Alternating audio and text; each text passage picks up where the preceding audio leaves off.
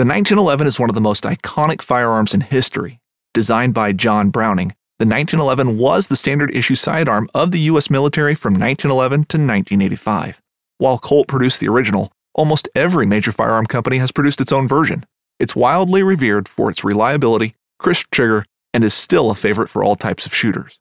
Whether you're looking to buy or build a 1911 and just about everything for guns, log on to MidwayUSA.com. Whether you're just looking to stay warm during a hunt or need maximum concealment, the clothing you wear can make or break a hunt.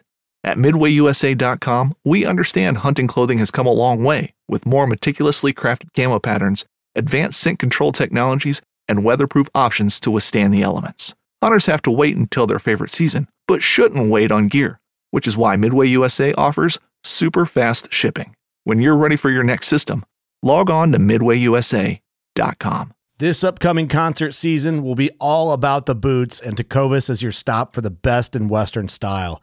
Tecovas has seasonal and limited edition offerings this spring and summer, including men's and women's boots, apparel, hats, bags, and more. All Tecovas boots are made by hand in a time-honored tradition with timeless styles that are always on trend. And Tecovas has first wear comfort with little to no break-in period. It's hard to find this level of comfort paired with this level of style. Stop by your local Tecovas store, have a complimentary drink or two, that's WCB style, and shop new styles. The smell of fresh leather and friendly staff are at your service. Many stores even have leather custom branding to make your boots truly personalized. And with regular live music and events, there's no in-store experience like it. If you can't make it into a store, just visit Tecovas.com. That's TECOVAS.com. They offer free shipping on all boots, as well as free returns and exchanges, and ship right to your door. Go to Tecovas.com and find your new favorite pair of boots today. Recording. Okay. It says that it is. All right. Welcome back, everybody. Sorry. Welcome back, everybody, to another episode of the Southern Ground. Oh, my God. My goodness. You go ahead and cut that. I'm going to leave it in there because he's going to find it funny. Welcome to another episode of the Southern Collective Hunting Podcast. We are coming back again with another episode that I feel like is not only season specific, but it's also remarkably relevant to kind of the conversation we've been having. Today's topic is going to be ground hunting, and Brett Mashburn and myself, Brett Mashburn and I, my grandma be killing me right now, are flying solo tonight, but we've got a guest that I don't feel like gets enough credit for what he does. We've got a legend amongst us. You may know him by the name Catman. I know him as the guy that if there's ever a zombie apocalypse, I'm going to his house because I guarantee you he's got food stashed somewhere and the ability to get more of it. Dude, welcome to another episode. Thanks for carving time out of your busy schedule and talking to us. Oh, no problem. Thanks for having me. Yeah, man.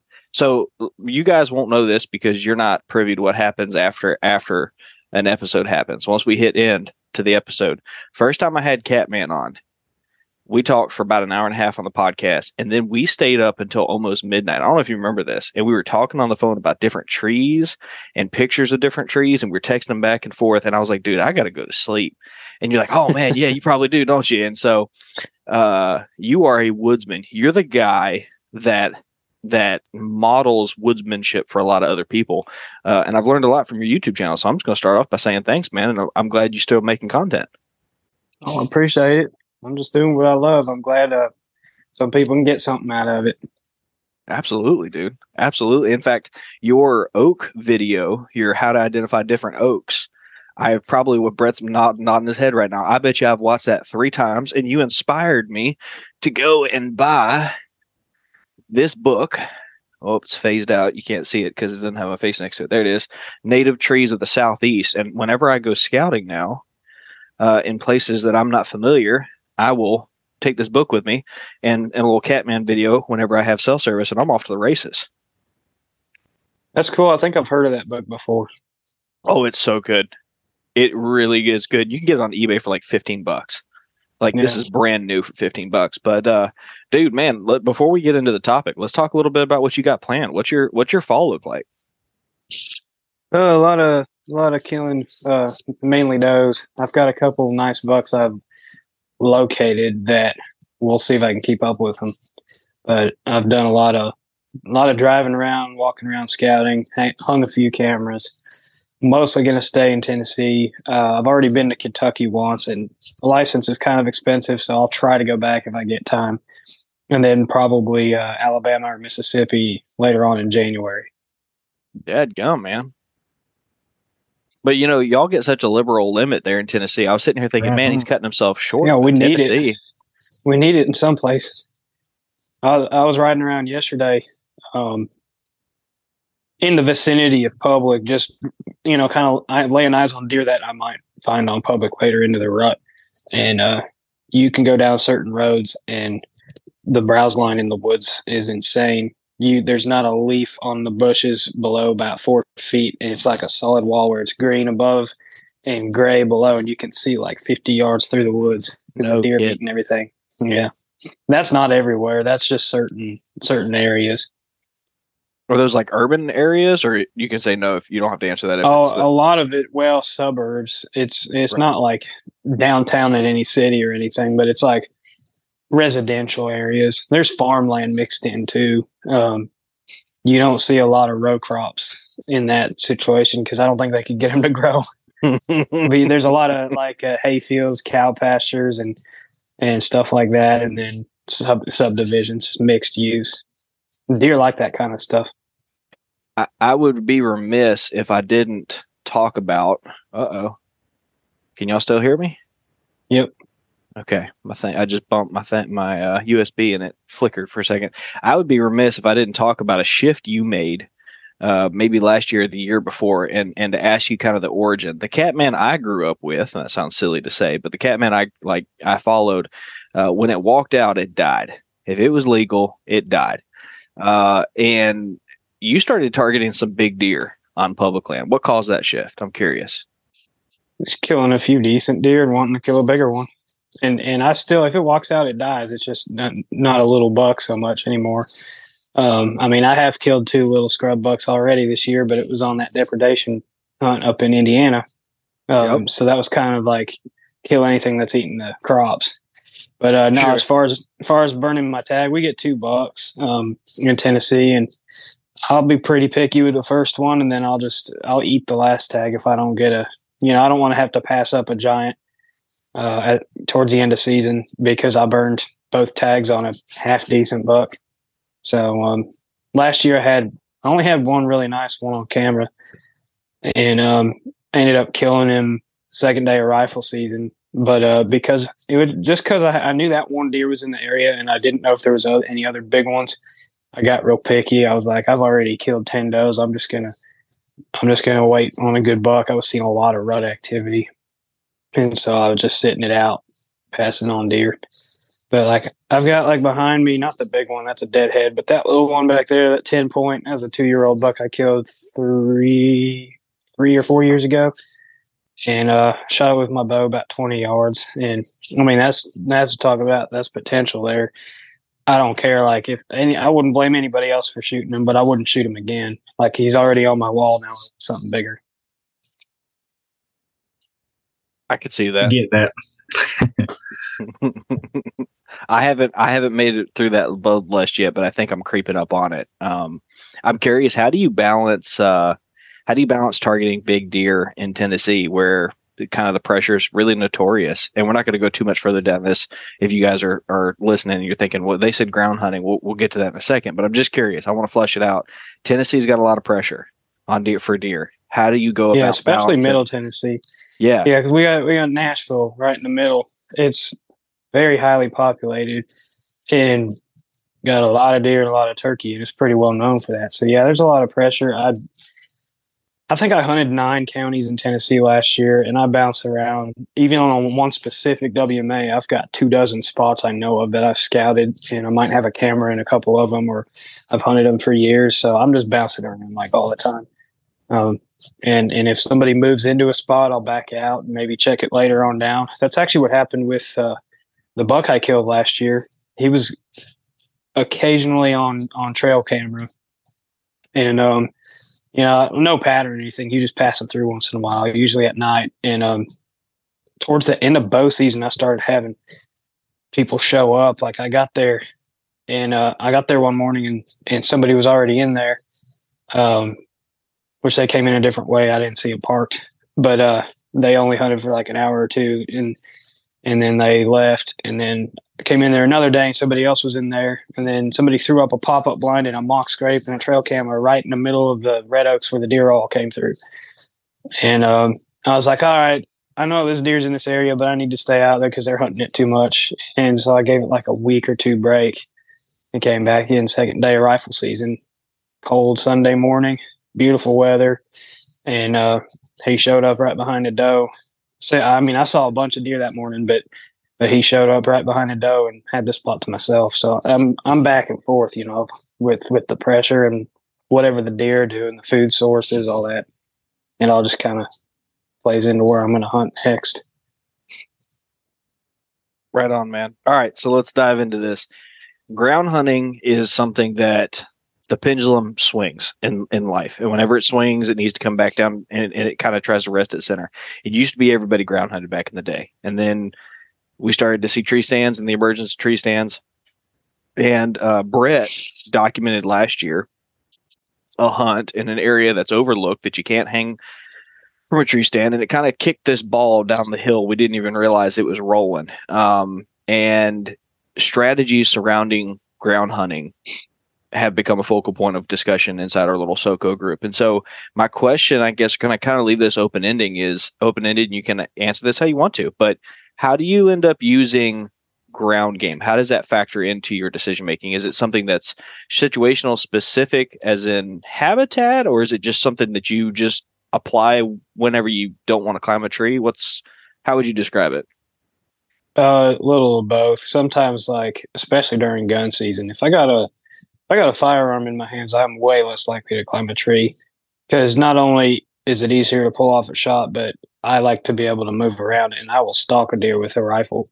So it's a lot easier to stalk to, 50, 100 yards instead of stalking to 20. So there's that. And then it's situational. Where am I hunting? Are there any trees that are going to give me a clear shot, or can I see a little better from the ground? Or I'm not sure if I want to sit here and I don't want to have to pack all my stuff up and climb down. So I'll just sit on the ground so I can move if I need to. A lot of my scout hunts, like where I'm kind of scouting, kind of hunting, I will stay on the ground for stuff like that because I don't really know where I'm going to end up by the end of the day. So it just depends. On a scale of like, if you had to pick between hunting from a tree and hunting from the ground, what's your default? Like which is the one that you find yourself gravitating towards? During bow season, a tree, and during gun season from the ground. But it really depends. Definitely do a lot more ground hunting than climbing once rifle opens. And then during bow season, I prefer to be elevated. But then again, it just depends on the situation. I had a question for you. Listening to that, have you ever hunted from the ground with your bow and taken deer, or had any close encounters? Well, with the bow? Yeah, from the ground. Yeah, last weekend. I've killed a few. I don't do a lot of like I had a nice buck a few years ago at full draw, 25 yards on the ground. I was still hunting in the ring, and he had a free block in his vitals and busted me. But it's mainly does. I don't think I've killed a good buck from the ground with my bow yet. It's just I don't do it as much. But yeah, just last weekend in Kentucky, I was sitting in a little strip of trees in the middle of a big grass field, just watching deer all evening. And I had one come almost close enough to shoot, and then she started feeding away from me. And so I just crawled out there, kicked my Crocs off and wore socks to make less noise. And she was, whatever was growing under that grass, she really liked. She never picked her head up. I was like, she's going to bust me. I'm not getting a shot. And I just kept creeping closer, and I got to about 25 yards and drew my bow back, and she still didn't pick her head up, and I shot her just standing in the middle of a field. I was like, wow, I didn't think that deer was going to let me get that close. She didn't have a clue. Really? Yeah. it feels like hunting from the ground would be something that wouldn't be a bow season tactic, just because, at least in my neck of the woods, and this might be entirely different on where you hunt, but typically speaking, it feels like for me, most of my, hey, quit. Sorry, my puppy's acting out tonight. Most of the places that I hunt in early season, the winds suck, like really, really badly. Does that factor into that as well, or is it just simply like you put your back in the water? And it does. I like windy days better. It's more predictable. But that reminds me, a few years ago, I had a 13 point. I think it was a 13 point, and he looked like a young deer, like maybe 3.5, but probably pushing 130 inches. I never saw him again. I think somebody killed him that season. He was on some real popular ag field, public land. But anyways, second day of bow season, I'm sitting on the ground on the bank of this creek. I think I was actually down on a gravel bar, like down by the water level below the bank, and sitting in like a root ball or something, if I remember right. And he came out 60 yards up the creek, and the wind was supposed to be blowing downstream, but it was that like hot, humid, dead wind where it's just kind of doing whatever, pooling, swirling. And he picked his head up and sniffed a couple times and turned around and disappeared and never saw him again. So yeah, the wind sucks sometimes. I mean, and I have that up in a tree too. I hunted that same creek one evening from a tree. I got way up in a sycamore tree, and it was the same humid, dead calm. My scent dropped straight down into the creek, and this little yearling buck comes down the bank a ways down and starts walking up the gravel bar. And it's like he hit a wall. He just froze up and then kind of got skittish and turned around and ran back up the bank. So, I mean, the wind is going to suck sometimes regardless. But I definitely, it's definitely more important on the ground because you don't have the chance of, in a tree blowing your scent over the deer's head when they come in close. If they're downwind and you're on the ground, they're going to smell you. It's not blowing over them. Yep.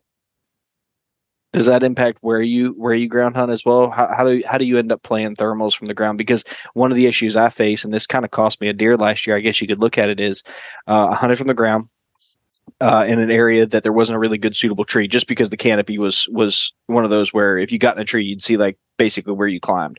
But if you were down low, you could see a good 30, 40 yards. And it was this really beautiful pinch point, and I'm on the side of this hill.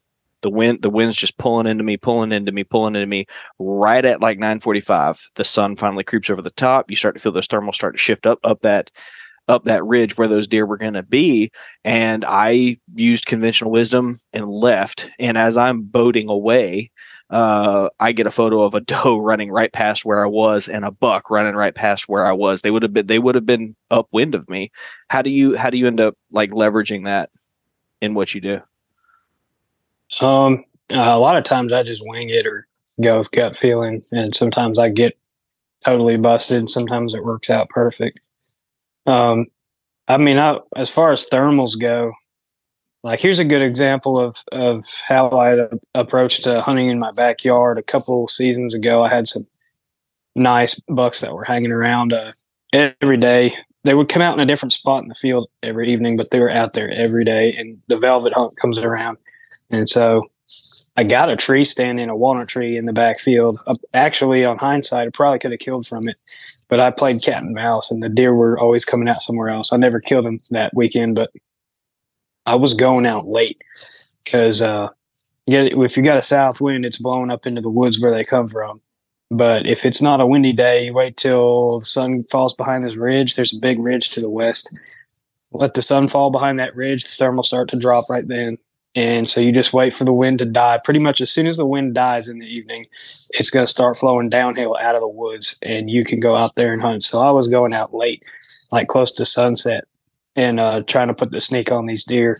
But if I went out any earlier, it would have been blowing up into their bedding. And even if the wind was good, say a north wind coming from the woods, then it's coming over a ridge and over a cedar thicket. And I don't know if you hunt around cedar thickets much, but the wind swirls really bad. And so a good wind is not a good wind. So I was solely hunting on thermals and hunting on the ground in the tall grass, trying to, get myself close to them.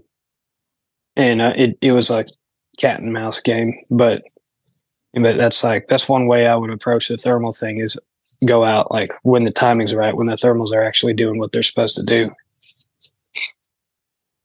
Less hunting, but a higher odd situation because the winds are predictable. Yeah, I'm not going to go out there at 3:30 in the afternoon with the wind blowing all over the place when I could go out there at 6:30 and have that cool breeze coming down off the ridge in my face, and maybe the deer already on their feet, but it just that's another factor too. If you can't, if the deer are already up and you can't sneak in, then you're going to have to make something else work, like on a windy day or something. Sure. But in the case with my backyard, there's enough fence rows and tree cover to move around pretty good, so it's okay for a ground sneak.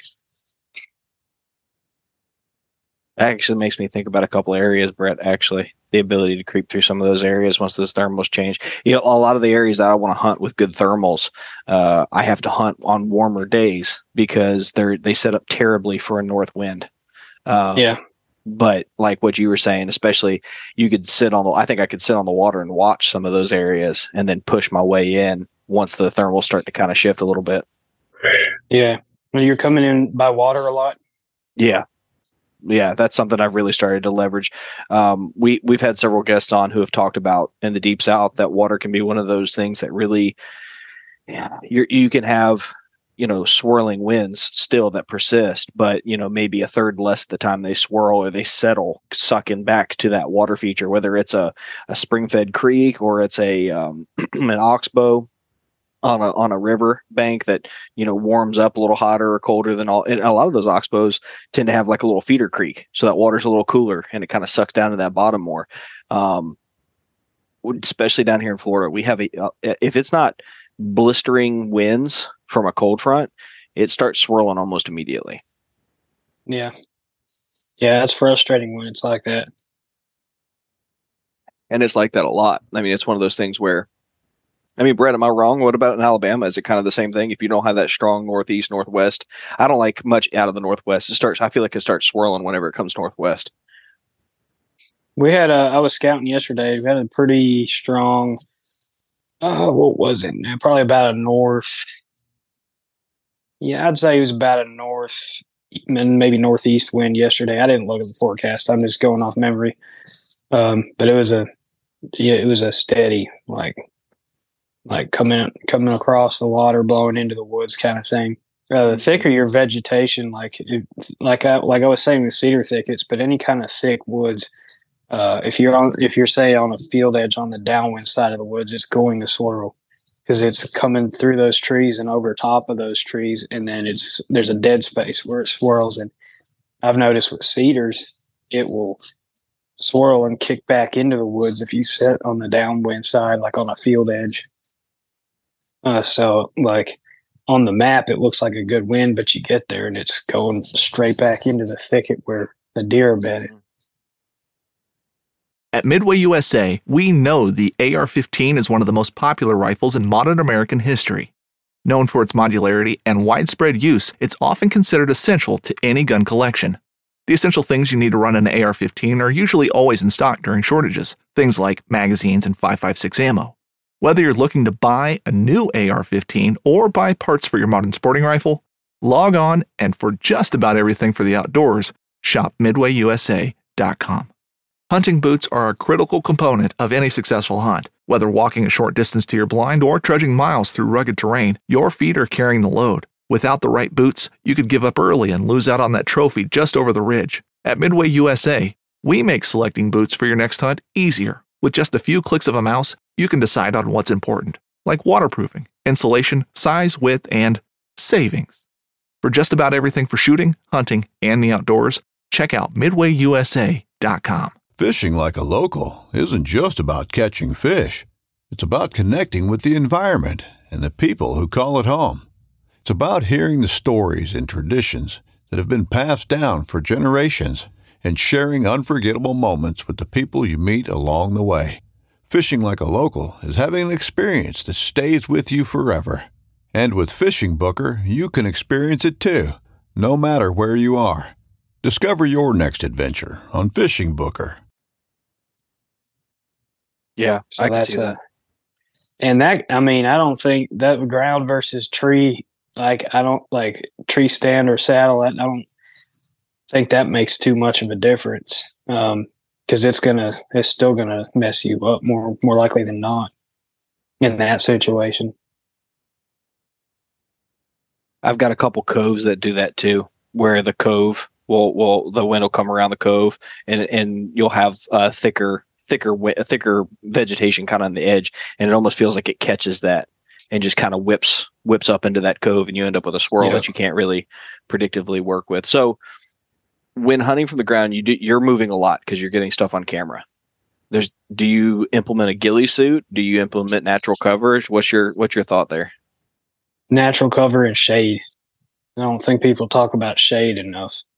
If it's available, if you're, it depends on where you're at. A field edge is the best place to take advantage of shade, or hunting even a clearing or a food plot, anywhere the deer is going to be in brighter light. If you got a thick bush of like briars or something, and there's a little hole underneath it where you can kind of sit back in there and stay in the shadows. Like, think if you're in the shade looking out into the sun, you can see clear as day. But if you're out in the sun looking into the shade, it looks kind of like a black hole. So it's a lot easier to blend in when you're in the shade. And have a backdrop is the other thing, because sometimes you don't have that shade available. So always have something behind you, and preferably to your sides to blend into. I don't want too much in the front of me, especially with a bow, because I need to have room to shoot, without the arrow or the limbs catching anything. But I also don't like to sit in a chair, because I feel like it puts me up higher and more visible. Like, if I'm going to go any higher than sitting on the ground, then I'm just going to climb a tree, because I'd rather that than stick out like a sore thumb. But like a seat cushion's fine, but try to stay low. The bigger tree, the better. Break up the silhouette. A tree with multiple trunks is great. A tree that's got like briars growing all around the base is perfect. And you got to think what's behind you, what's around you that you're blending into to break up your silhouette. And then if you do have shade available, use it. So are you just sitting like Indian style on the ground? Or? Usually, yeah. I'll stretch my legs every now and again. Okay, because like I use a chair, but the height of this chair is only like 13 inches. So it's real low, and the legs sink in the ground usually an inch or two. And it's almost like a beach chair, how you're real low, but it's just enough where you can shoot, without your knees being up in the way, and you're still low profile. So it's kind of what I've been going with, because I'm not necessarily moving, because I'm doing a lot of bow hunting from the ground. If I had a gun, I'd probably do a whole lot more moving. Yeah. I guess I shouldn't say a chair is bad. I just don't use it because I prefer to sit lower. They got those turkey hunting chairs that sit super low too. I've heard of people using them. As long as you got good cover and you're still, and being still is another big thing. That's the best really camo. And I've got to move a little bit, manning the camera, but it's kind of one of those things where you got to have your eyes on the deer, and say it puts its head down to eat or it looks the other way, then I can mess with the camera and whatnot and get my bow ready. But I like to sit low down personally. It depends on where you're at. I've had places that just don't set up good to bow hunt from the ground because there's like no cover. Yeah. But I've also stumbled into random situations where a deer just walks up on me and I'm just standing in the middle of nothing and shoot it. But that's not a tactic. That's just how it happens sometimes. Like I said, I was wearing a gray t-shirt a couple years ago and jumped some does off the bed and decided to sit down at this dead tree stump, just the bottom 4 or 5 feet of a stump. And I'm in a t-shirt and I sit down just to see if they come back, because sometimes they'll do that. And sure enough, they got nosy and came back, and I shot one just sitting like that.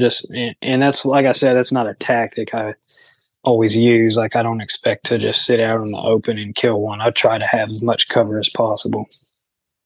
Yeah, I think we, as a collective, find ourselves trying to hunt deer where deer are here in the deep south, where it's just really thick. And something we've really been noticing is how deer are sticking to cover where you can't hang a tree. The only way you can hunt it is from the ground. So that's where all this has, started. And it's like, man, I want to hunt there. Man, I want to hunt there. And it's like, okay, I'm going to do it now. You just go out there and do it. And it's kind of stemmed from there. And it was, it took me about 2 years, but I ended up shooting a really nice buck from the ground with my bow, in one of those type of places. And Nice. super exciting when you do that. But the amount of deer that I've seen going in those type of places is just tremendous. It's just a whole lot more deer than hanging in other spots where everybody else are hanging. Yeah, that's for sure. That's one thing I learned early on was to stick around thick cover. That's where the deer feel safest. They got browse, they got cover, they got shade. Mm-hmm. I guess there was a time where I'd like write a spot off because I couldn't hunt it out of a tree, but I've sat on the ground on and off since I started. I killed my first deer from the ground with a 30-30, set up against the base of a big sugar maple, and he came in behind me at 5 yards. He was on the trail of a doe. He did not care. He looked at me, put his nose back on the ground, came around my left side at 8 yards. I hard shot him. So I guess I did. I guess I've been ground hunting since I started, but I guess there was a time when I would look at a spot and be like, I can't get up any trees in there. I wouldn't bow hunt it as much. I would gun hunt it. Right. Yeah, I'm the crazy person in the group that just likes to bow hunt year round when everybody else is rifle. That's just my thing. Yeah, I understand that. I got I'll pick up a bow during gun season once in a while. There's a couple WMAs that are bow only, or I might be in an urban situation where it's not a good idea to shoot a rifle. Yeah. But other than that, when the guns come out, they stay out. And I also don't climb a tree near as much. Well, what's your tactic come gun season? Like, what you just looking for deer sign, feed sign, or are you hunting the hills, like trying to sit on the side of hills where you can see? How does that play in with rut stuff as well? Well, that's what I was going to say is muzzleloader season around here is like peak rut. That's the best time to catch a big one acting stupid. So I'm hunting all my rut spots during muzzleloader, and then I actually killed my buck for second day of rifle last year. But a lot of times I kill during muzzleloader if I'm going to kill one during the rut. And then later on into December, I'll start exploring some new areas or bouncing around, just doing some doe hunting or whatever. And I do a lot of my steeper hill country hunting late gun season where I can slip in. Again, I prefer windy days because those hardwood ridges are crunchy. Maybe after a rain as well. After or during a rain, yeah, light rain. I don't like hunting in the rain, but a light rain's perfect. Like a drizzle. But yeah, I like late gun season. I'll get into some of the hills and do. I'll still hunt quite a bit, especially if it's a new area that I haven't scouted. And then if I get to a spot where I want to hunt the rest of the afternoon or whatever, I'll sit down. But early gun season and muzzleloader, like early rifle, first week of rifle and the 2 weeks of muzzleloader before that, I'm buck hunting. Are you looking for anything particular, like any like benches or saddles or feed sign or just heavy trails or thickets? Funnels near thickets, downwind side of thickets, funnels between thickets, anything like anywhere you could either catch a buck scent checking a bedding area or just catch them chasing through.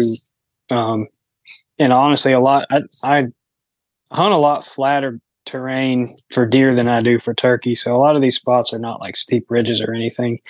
I'll do a lot of my steeper ridge hunting, like I said, later in the season when I start exploring out some more.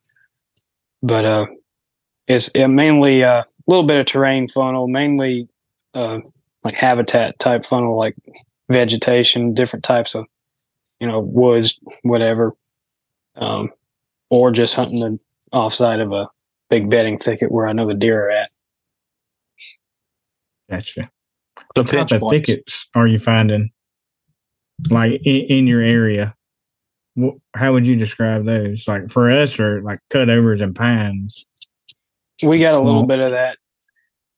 We got a little bit of that depending on where you're at. We got some swamps, and then especially southern Tennessee, you see a lot of pine plantations and cutovers. There's certain areas I see a lot of that, but mainly the thickets will be like, if you're near the water, it's going to be privet or honeysuckle, like invasive shrubs and stuff. Yeah. Or you may have a big patch of river cane, or just young woods. Maybe like a lot of our public lands have old home places on them, and those used to be somebody's yard, and it probably has privet and other stuff in it. A lot of times we'll see ivy growing up the trees, but old home places tend to be pretty thick. Just random vegetation. You'll get in some of the creek bottoms, you get a lot of spice bush thickets, and I really don't like hunting in them because it's just a pain to walk through them. Same with privet, but deer love it, especially the privet. As invasive as it is, they'll get in there, bed in it, and they'll eat it.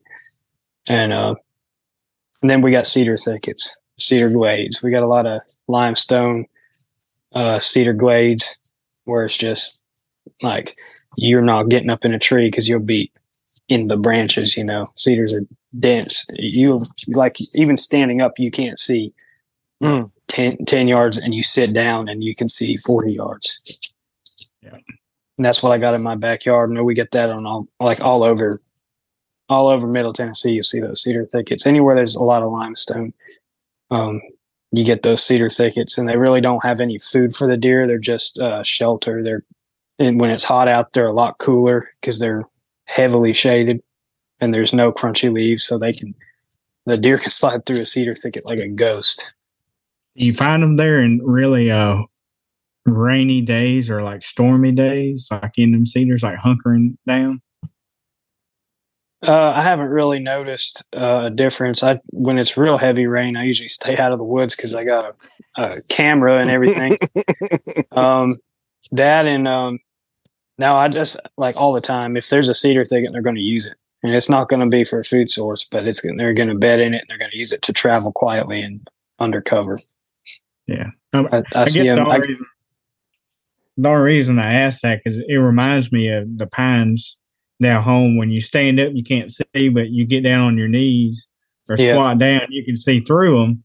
Yeah, it's a lot like pines. Yeah, I find deer like to be in those when the big fronts are coming through or storms. They start gravitating to them because you can get in there right after that storm, and they're all coming out of them. Yeah. I guess that is true. I haven't really noticed the difference or really paid attention, to be honest, but I have noticed they tend to, if they're around a cedar thicket, they're going to be in there a lot, regardless.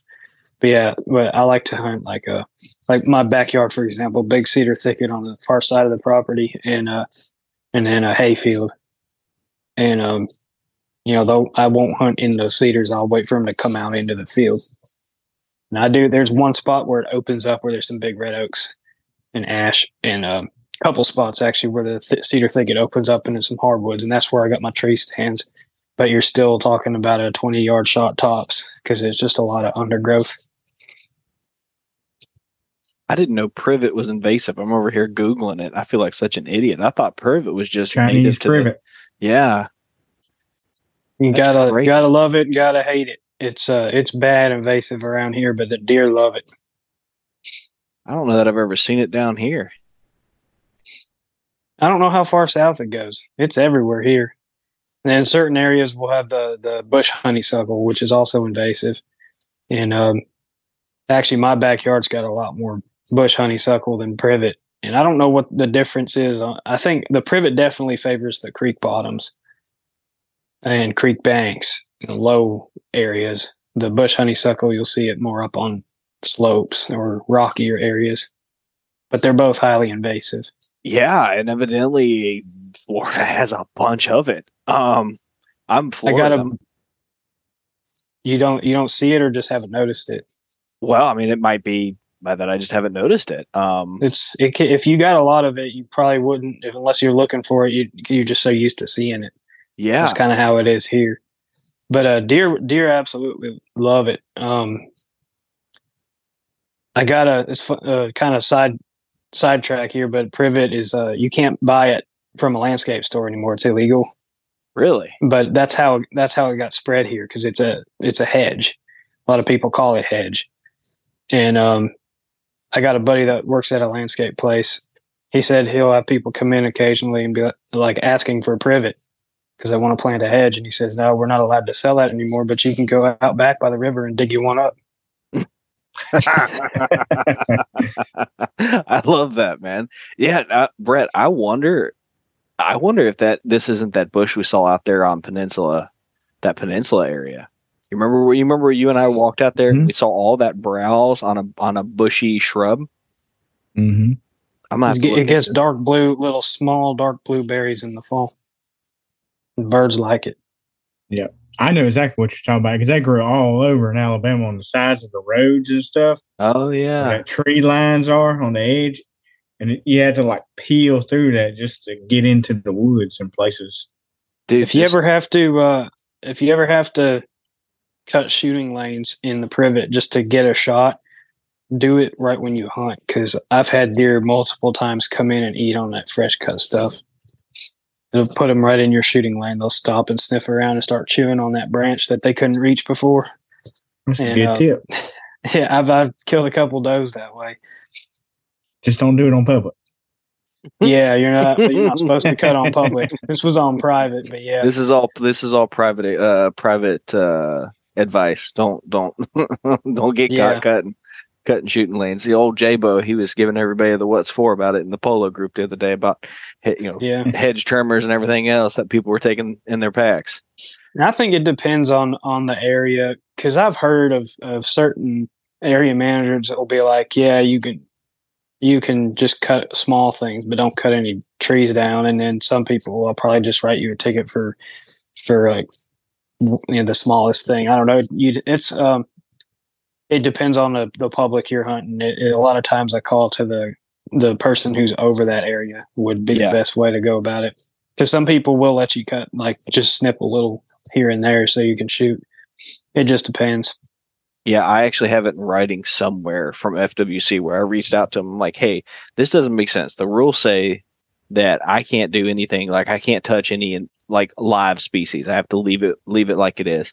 And I was like, what am I supposed to do when I climb a tree? Am I supposed to, like with my climber, can I not like knock off the branches as I climb? They're like, no. The rules really have, it's not about like, what we don't want you to do is cutting down trees. Yeah. If you're climbing the tree and you need to snip a branch to where you have a shooting lane, no one really cares about that. The intent here is that people aren't cutting shooting lanes. And I'm like, cool. I'm really glad I have that on email. Because I'm not out there in case you get a warden. Yeah.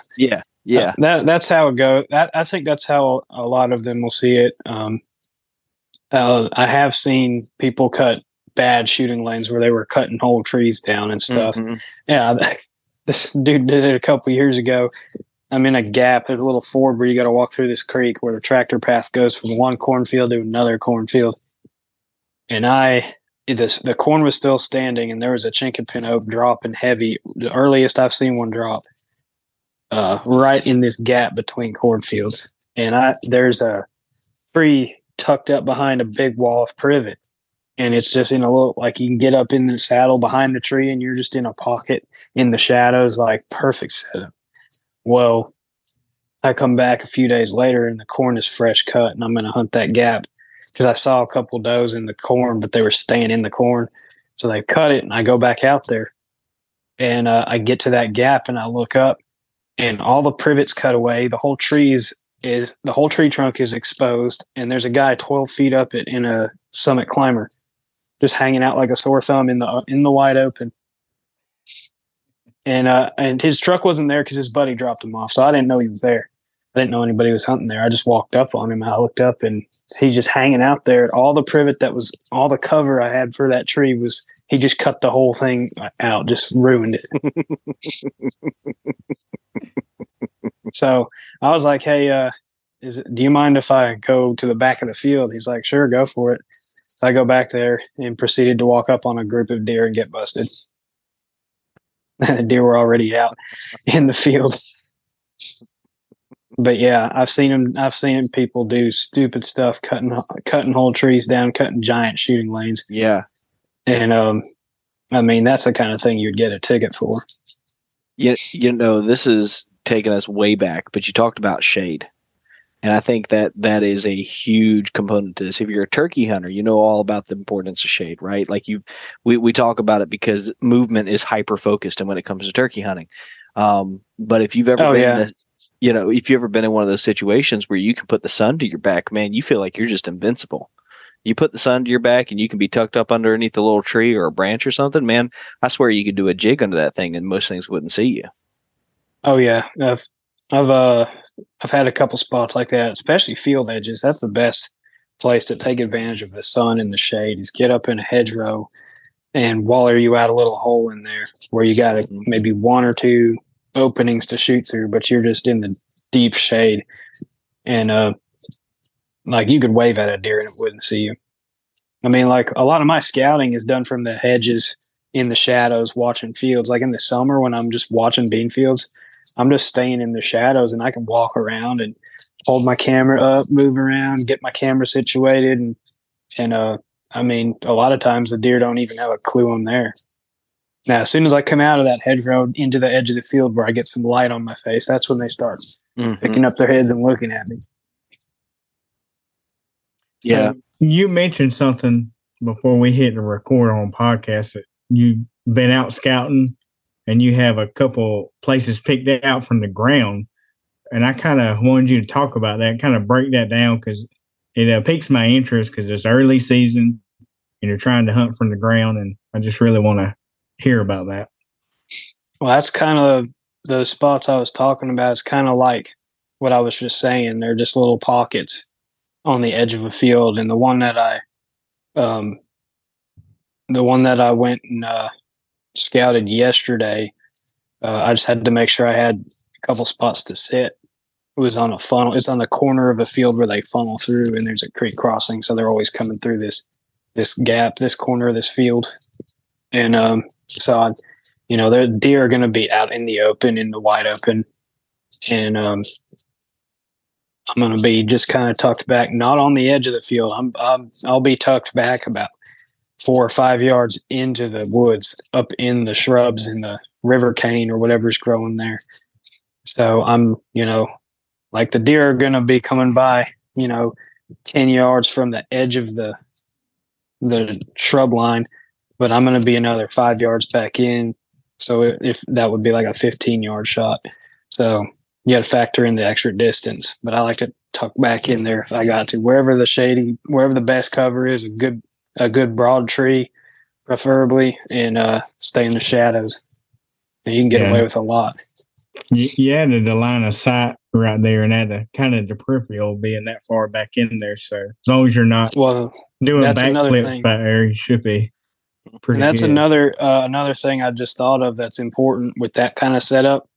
You want to make sure the shrubs or the whatever's growing on the edge of the field, you want to make sure the vegetation's not so thick you can't see a deer coming. Because if you got one shooting lane in front of you and it's a perfect chip shot, but I like to be able to at least look through the bushes and see a deer coming down the trail, and then so I can get my bow ready. And when they step into that opening, I can just pop them. Yep. So it depends on the spot I was checking on yesterday is just set up perfect, but some spots are a lot harder to find a good setup. Are you not worried about your ground scent there in that situation? Yeah, well, it depends. In that spot, not so much, because it's like multiple use public land. There's deer kind of used to smelling that people have been there. Gotcha. But not that you're completely covered. I mean, you can still get busted that way. But if they come into the corner of that field, I should get a shot before they get a chance to bugger about ground scent. And I can actually, the way I can approach that spot is from the field. So they might not even get to my ground scent before I get a shot.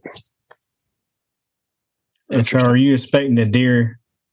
Is that the one where the gap is? You're expecting them to come from a certain direction or a certain side of the field? Yeah, they come out in this corner from a creek crossing. And you come in from the opposite side, so you're shooting them before they could get past you and get to your ground scent. Exactly. And I'd say open hardwoods is probably the worst for bow hunting on the ground. That's where you just got to be still, because you're not going to get a lot of that undergrowth and cover and shade. You're just going to have to pick the biggest tree trunk you can find if you're going to be bow hunting in open big woods. Get the biggest tree trunk you can find to break your silhouette and sit still. I would feel like you really need to have the deer dialed in to do that in the big woods setting like that, or have like the perfect setup. When he has the rifle, it's a different situation. Oh yeah, a blowdown's great cover. That's a good point. When I rifle hunt in the big woods, I've had stuff happen that makes me think I should probably try bow hunting more in open woods like that, just to see what I can get away with. Because like I've been rifle hunting and had deer at 10 yards, I don't know how many times in wide open woods. And a lot of times I'm standing and not even sitting down.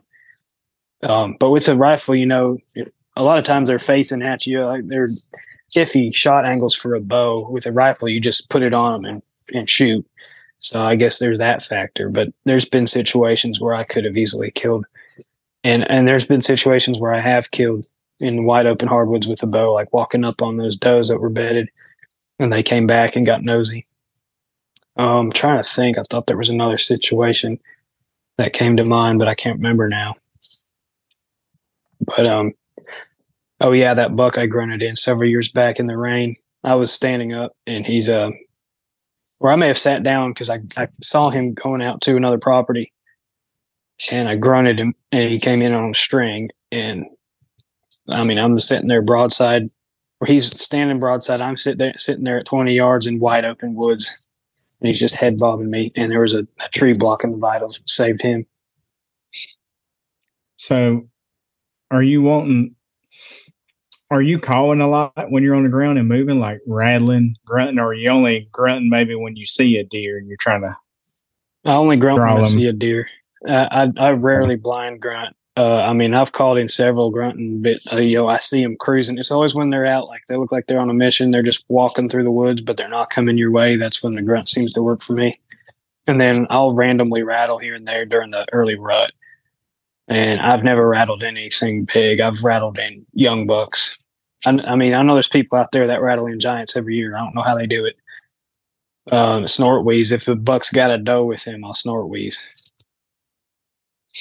But other than that, I don't call much. Usually I got to have eyes on a deer to call to him.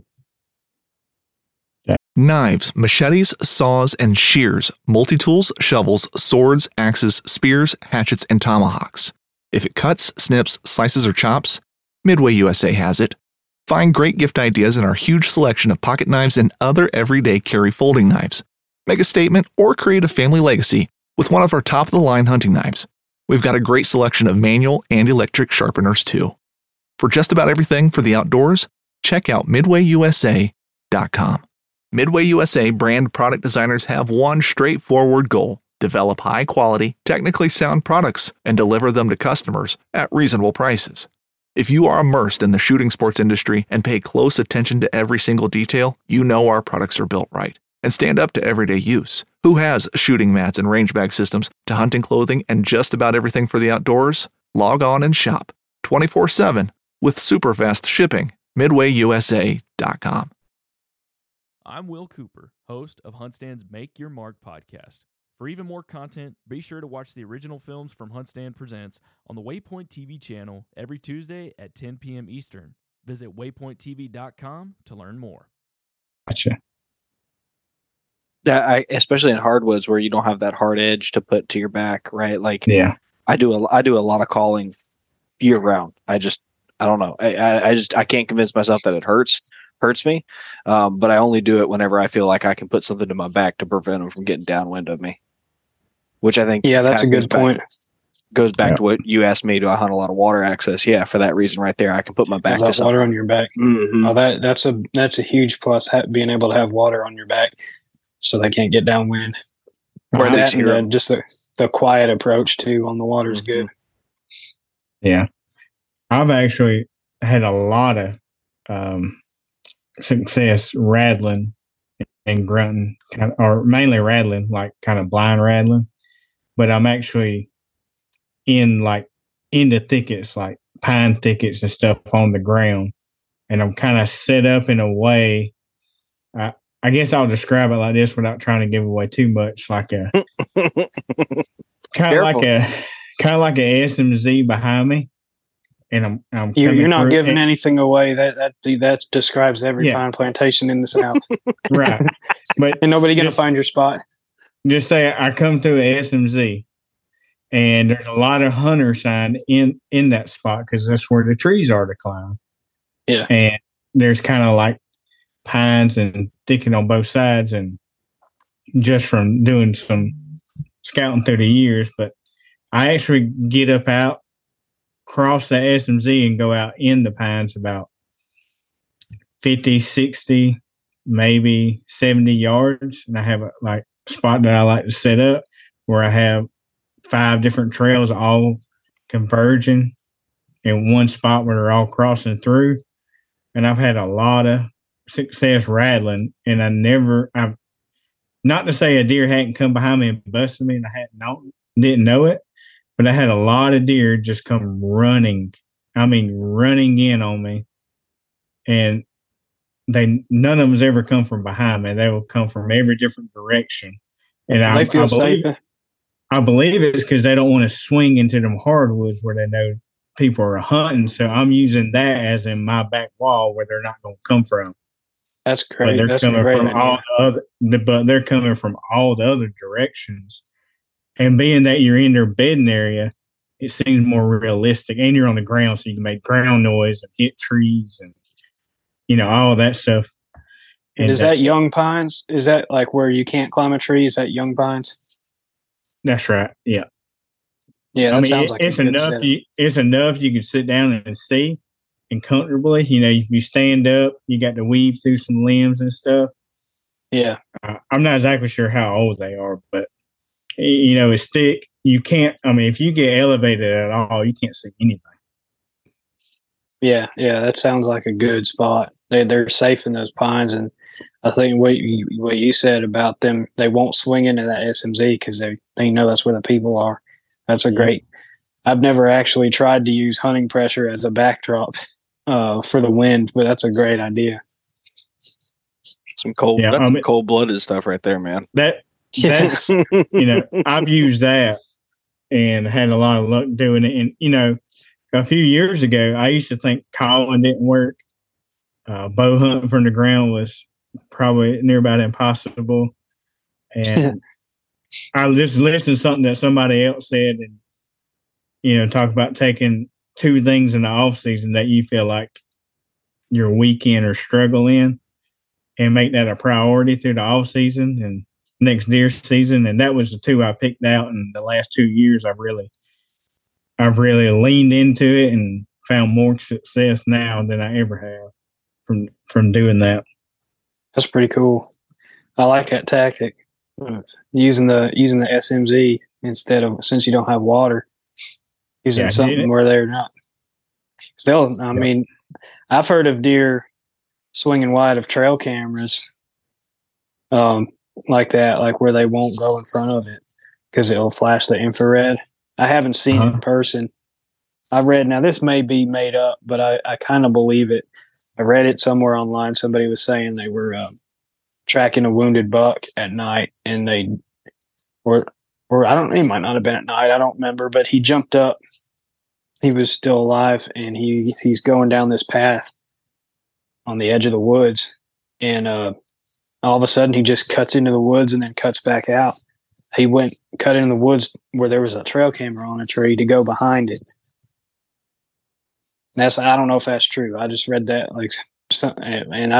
and I've heard from a lot of people that a certain deer will avoid that infrared. Yeah. and deliberately go around it and won't walk in front of it.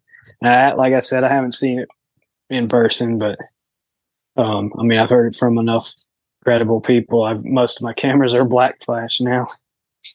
And it only takes that one deer. It's like most deer don't care. Like I have had deer sit there and just stare at it and have like 10 pictures of them staring at it. But certain deer are really weird about stuff like that. Yeah. I really believe that like your mature deer in general, like especially bucks, they have their own personality just like we do. Some don't care and some are just wigged out. Like I really think that you have a few different types of mature bucks. You have some that want to keep tabs on you, which are in your overlook spots hanging out by the parking lot.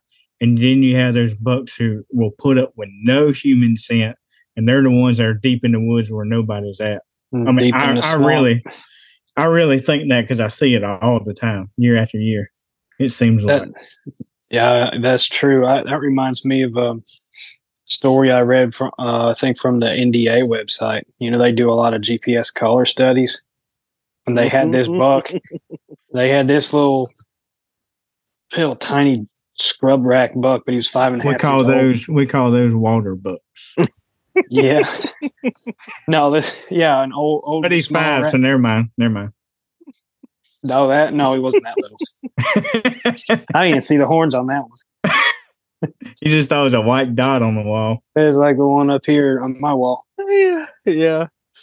But no, he was like just a basket rack, but an older deer. And he lived in a swamp, like he was up north somewhere where they got the big cattail swamps. And he never came out of there he never came out of the swamp, but he would show up in one certain corner of like I don't remember, CRP or something. You could probably look up this story on their website, but the guy killed him and turned in the radio caller, and they were like, where'd you kill him at? And he was like, oh, I don't want to say, and they were like, well, did you kill him on the corner of this CRP right here? And he's like, how did you know that? And they were like, because that's the only place that buck ever would have been during the daytime. He was super reclusive, and he wasn't even a big rack deer. Just did not like to be around people. Yep, his personality. Yep. I'd never have killed that deer. If it doesn't get up and move during daylight and be stupid, I don't stand a chance, man. We all count on that sometimes. I don't kill a lot of bucks early season. The ones I have killed were younger bucks, nicer rack younger bucks. I rely quite a bit on the rut for those bigger ones to act a little dumber. Same. And then in the meantime, for the rest of the season, I'm just whacking does. Whacking does, watching trail cameras, and trying to keep an eye on where maybe a good buck might be. But I don't start passing on all the does until about November. And even then, if I'm scouting and a doe walks up on me, I might blast her. It just depends on the day. I did kill last year, so I normally kill my good bucks during muzzleloader. Last year, I didn't see I only had one buck I really wanted to kill, and I didn't see him until rifle. But I did kill 2 does during muzzleloader when I said I wasn't going to, because it was one of them. There were good bucks in the area that I had seen from the road, but they were on someone else's property, and there's this little bit of public that backs up to it, and so I was going for them, but this doe and fawn were always in there. And so I get there and I sneak in real quiet. Sure enough, there they are eating under the red oaks. And so I just sit down and watch them. I don't want to blow them out of there just yet because I know there might be a good buck in there. So I'm sitting down watching them, and they come right up to me, and the wind swirls and she picks her head up and starts stomping and blowing. So I had to give it to her there and end that pretty quick. And then there was another one where I was on the boat, and I pull up in a holler, and I'm like, I'm gonna sit here for 10 minutes, and if just to see if anything shows up, and then I'm gonna go hunt this field, down the river. So I sit there for like 3 minutes, and a doe comes off the hill and blasted her. Like, well, and then I loaded her up and went and hunted the field.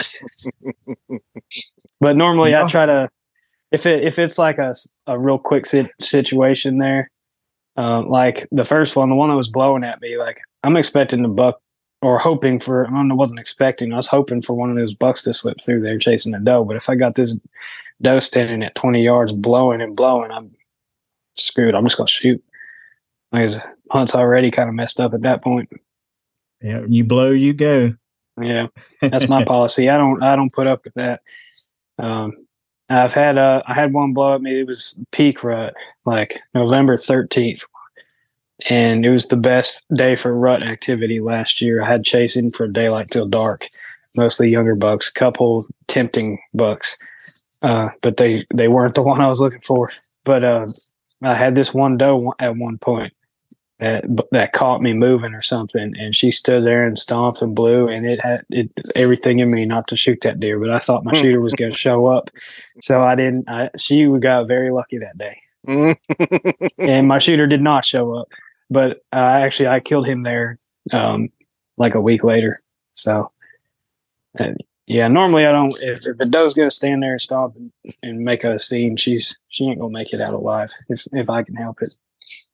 You're just convincing me to never pass a deer right there, because there's no point, man. It just ends in heartbreak, is what I'm hearing Catman say. Oh no, well, what's your deer population like? How many does you allowed to kill? 10 in Georgia and 2 in Florida. Only 2 in Florida. But that's the dumbest rule ever, because there's freaking does everywhere here, man. I bet there are. We can kill 3 a day, and we've got does everywhere. Dude, you could kill 2 bucks a day every day of the deer season in Florida for like 30 years.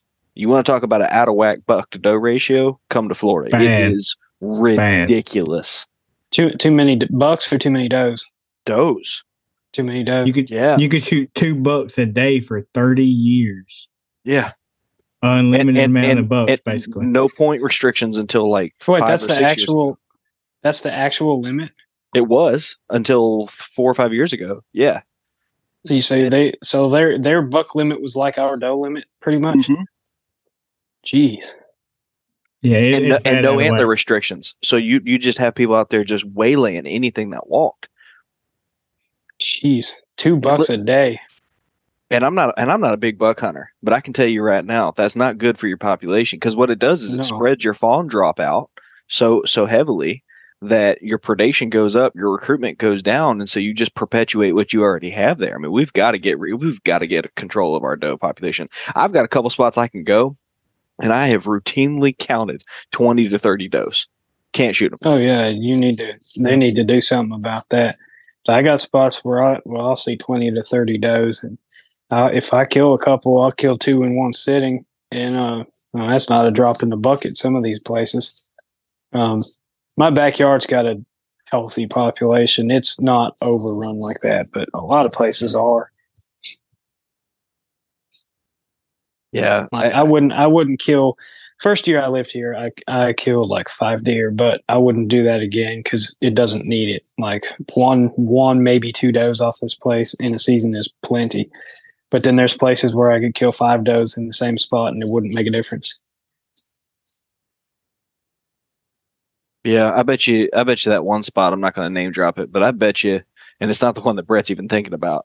That one's crazy too. But the one I've got elsewhere in Florida, I almost named it right there.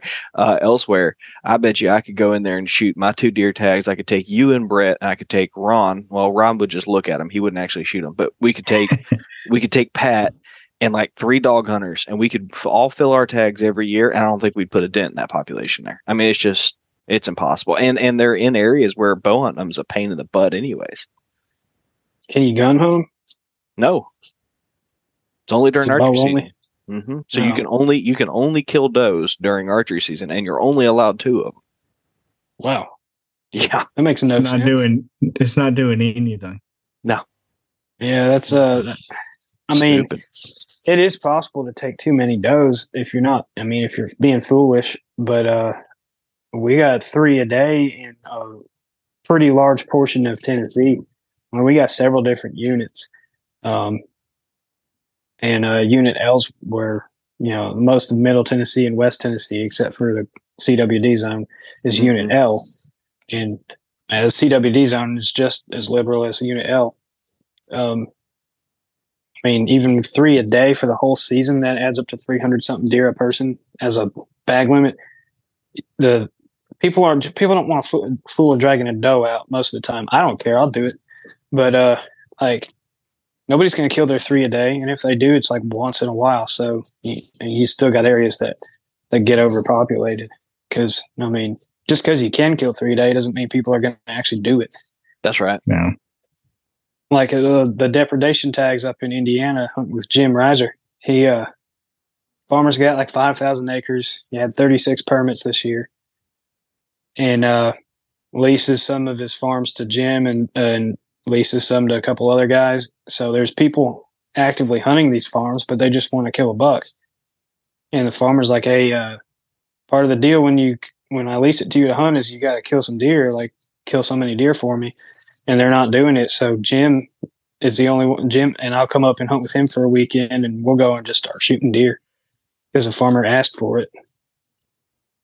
Because the hunters weren't, they made a deal with, the farmer made a deal with them like, hey, you need to kill so many deer, and they still weren't because they just were buck hunting.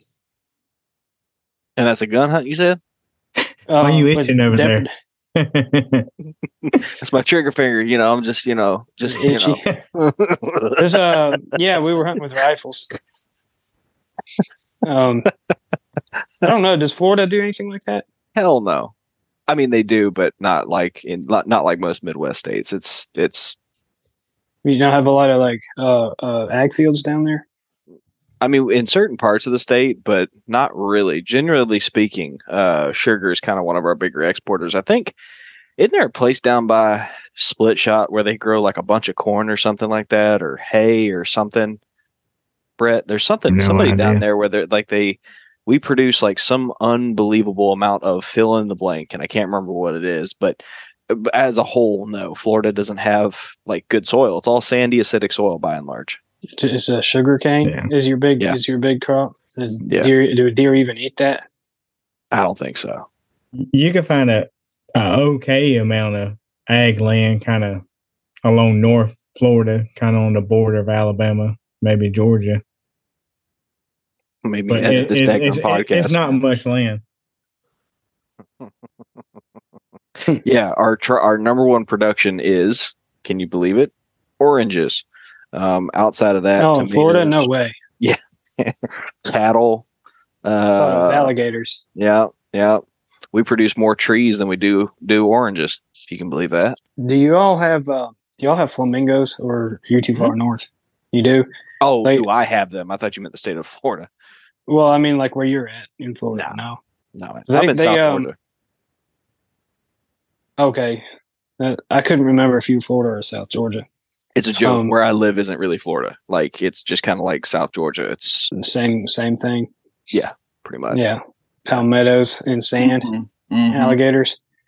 Yeah. Well, the reason I asked about flamingos. I saw online just the other day that people were seeing a few flamingos up here in Middle Tennessee. Like they got like a storm pushed them off course or something. Mm-hmm. Which that's weird. I've never seen one up here, but apparently some people were seeing them. That hurricane knocked them out. Yeah. Hurricane. No, Adalia. Adalia was what pushed them up there. We had them up here briefly too. They got scattered everywhere. That storm just kind of went up that west coast and just pushed them. Yeah. Yeah. Hurricanes can do some funny things when it comes to animals, man. There's an island west of me that has sandbar deer, basically tiny elk. And when Hurricane Michael, what are those? Huh? What are those? Sandbar? Sandbar deer? Mm-hmm. I've never heard of that. Yeah, it's like a tiny little elk. It's like 300-400 pound elk. But they love swamps, and they're from Southeast Asia. Okay. And there's a little limited quota hunt you can put in for, and it'd be a fun hunt for you, actually. I think you'd actually get a kick out of that, dude. Sounds interesting. Cat 5 hurricane comes through. Yeah, he's going to need a big boat for that for sure. That bay is crazy. But the Cat 5 hurricane flooded the island, pushed them on the mainland. So people shoot sandbar deer in the backyard, dude. Oh, yeah. There's no season on them. If it shows up in your yard, you can just shoot it whenever. Yep. They're exotic. Yep, not native. You can go down to Miami with a blow dart gun and shoot iguanas in downtown. Oh yeah, I know you can shoot iguanas all over the place. Well, they're invasive, right? Oh yeah, everything in Florida at this point is invasive. Yeah, the pythons, iguanas, People. chameleons, people. Like a jungle. Yeah, people are invasive here too. Yeah, Joey Bell is always giving us hell. They're going to be pissed you talk so much about Tennessee because they're always trying to get people to quit coming to Tennessee, and there you are talking about. I say, come on and give it a try. I see a lot of people complain. Oh, there's people everywhere. This is terrible. Like, all right, go on. You tried it. Go back home and don't come back. Let me hunt my spots. Hey, I started this thing by saying that it was heavily pressured. Joey, I did my part. Well, it is. You gotta be willing to move with the crowd. If you're not, like, if you don't like seeing other hunters, you're not going to enjoy it. That's right. There's no point in even going. Is what he's saying. Well, dude, listen, I appreciate the heck out of you.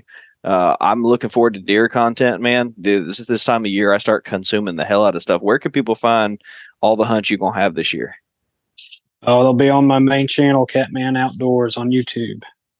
There it is. Yeah, I have a side channel. I probably won't post much for deer season on that channel, but I do have a DIY channel as well. Do you for really? side projects? Yeah, I did my bow fishing boat build back in January. I posted on there. And What's then it called? Catman DIY. Oh, it's you can find it on my main channel. I think I have a link to it. But yeah. Either way, it's just project stuff that I work on the side. I don't post a whole lot on it right now. Yeah. I've got a couple ideas in the works that would go there. But any kind of building anything, or how to do that, I still put some how-to stuff on the main channel, like how to film your deer hunts, because I feel like that's more relevant to the main channel. But like any kind of side projects will go on the DIY channel.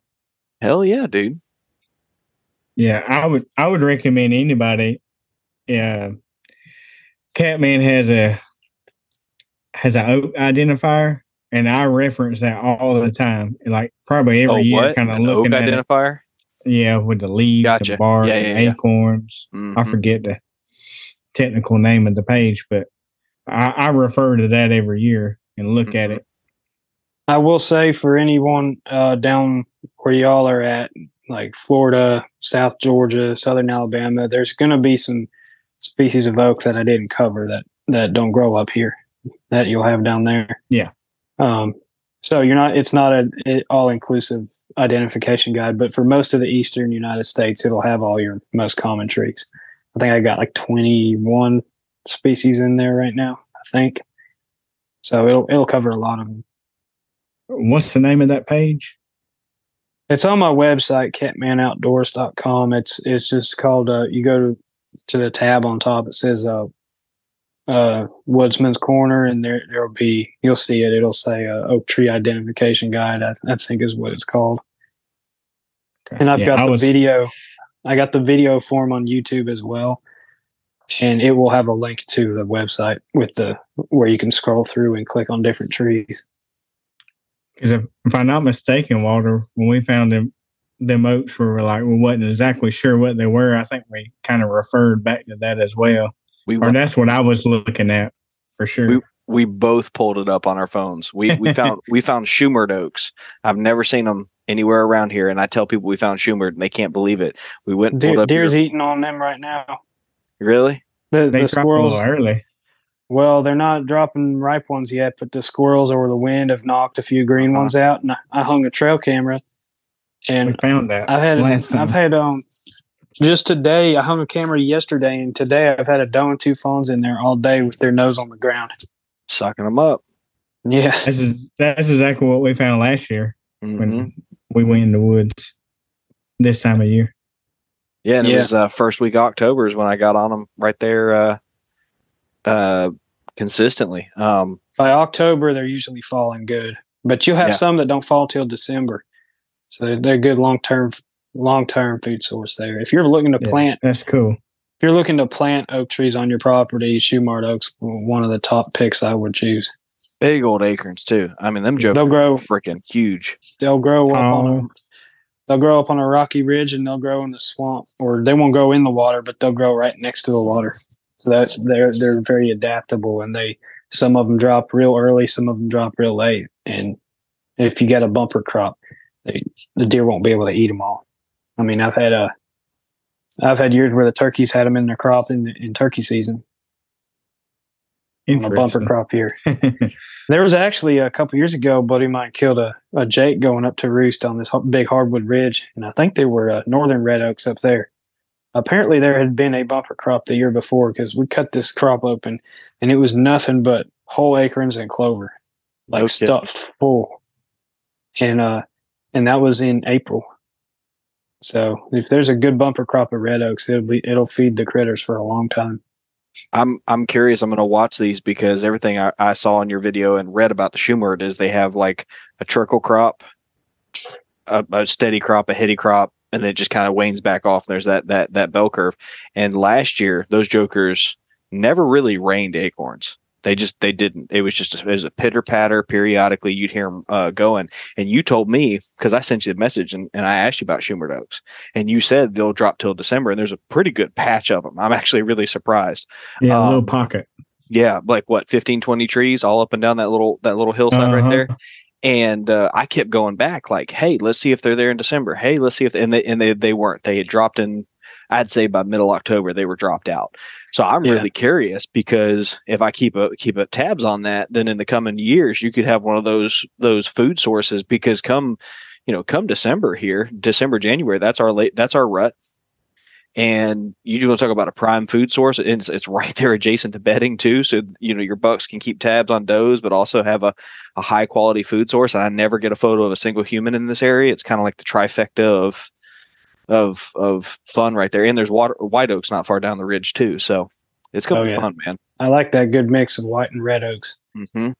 And I like when the oaks are isolated like that, because you get in the big woods in the hill country around here, it's like, solid hardwoods as far as the eye can see, and it's 50% white oaks and like 25% red oaks. And then you got your hickories and poplars and stuff, but there's certain areas around here, especially on the Western Highland Rim, which is just west of the Nashville Basin. You get areas that's like white oak dominated. I mean, just millions of them. And there's a bumper crop 2 years ago, I think, and they're just leftover acorns. They could, like, the squirrels and deer and everything couldn't put a dent in them. There were so many. Wow. A year like that, where your whole ridge is nothing but white oaks and every one of them's loaded to the brim, just forget hunting acorns. Find where they're bedded and try to hunt right on top of them. Well, dude, I appreciate you. Like I said, I really appreciate you taking some time out your day. I'd love to hunt with you one day soon. Tennessee's on our list. We're trying to focus really hard on the core South, the deep South. But Tennessee, we came up there and turkey hunted this past year and had an absolute blast. And I think we're going to do that again. We're going to come up this spring, turkey hunt, and then try and deer hunt the following fall. So I'd love to link up with you at some point. But let me know. Yeah, we got a little bit of housekeeping, though, to do here. We got sidetracked. We dove right into the meat and potatoes of this. So we're going to give some love to some of the brands who make this possible. First and foremost, that is Tethered. Catman is a tethered aficionado, but only during archery season. Otherwise, he's sitting his butt on the ground. I do rifle hunt out of a little bit. Yeah, it works great for rifle hunting. I just get lazy and sit on the ground, or I want to scout. Yeah, I use my saddle up in a tree quite a bit too. Not as much. Just not as much. That's right. But so we want to say thanks to Tethered. We will be giving away one of their carbon fiber Predator platforms just as soon as they come out. So you guys stay tuned for that. That's going to be an awesome giveaway. Join or Die Knives. We are going to be giving away. Got to wait till next episode. Sorry, I just decided we're not going to talk about two giveaways back to back. That, and I haven't quite decided on the color scheme of the knife. So we are going to be giving away a knife in the month of September leading into October to kick off gun season. It's going to be a sweet package. It's a field package. You're going to absolutely love it. So stay tuned with them. Use the promo code SocoHunt to get 10% off your order if you're looking to buy a lifetime knife, a knife that's going to be there for generations. And obviously Bowtech. Bowtech is producing some of the finest bows out there. Their Diamond brand is amazing. It is an absolute gem of a value. And so we want to say thanks to them for partnering with us, as well as the Patreon members. Go check out, if you're listening to this right now, go check out the Live from the Fire episode series. It's a live journal series that we're doing at least one episode a week will go on the main feed. The remaining 2 to 3 will go to the private Patreon feed. And you're going to be able to live the moments right there with us. The highs, the lows, the moment that I start squealing with excitement when I finally get to shake Catman's hand, that'll all be captured right there in that journal series. So I'm going to put a pin in that because that's a lot of advertisement all right there at the end of the episode. But thank you so much for tuning in this far. Go check out Catman's shirt website, buy a shirt from him, support him because he's putting some awesome content out there for you to consume all year long. And until next time, get outside and enjoy the great outdoors. Through the Blackwater bayous and in the dark Louisiana night floats a duck camp, alive with the sounds of swamp pop and the smells of Cajun cooking. From the Mississippi Delta in Venice to the Cajun prairies of the Southwest, me and the Duck Camp Dinners crew will be hunting and eating it all. This is Duck Camp Dinner. Join me, Chef Jean-Paul Bourgeois, and the whole crew every Monday at 8 p.m. Eastern on Waypoint TV.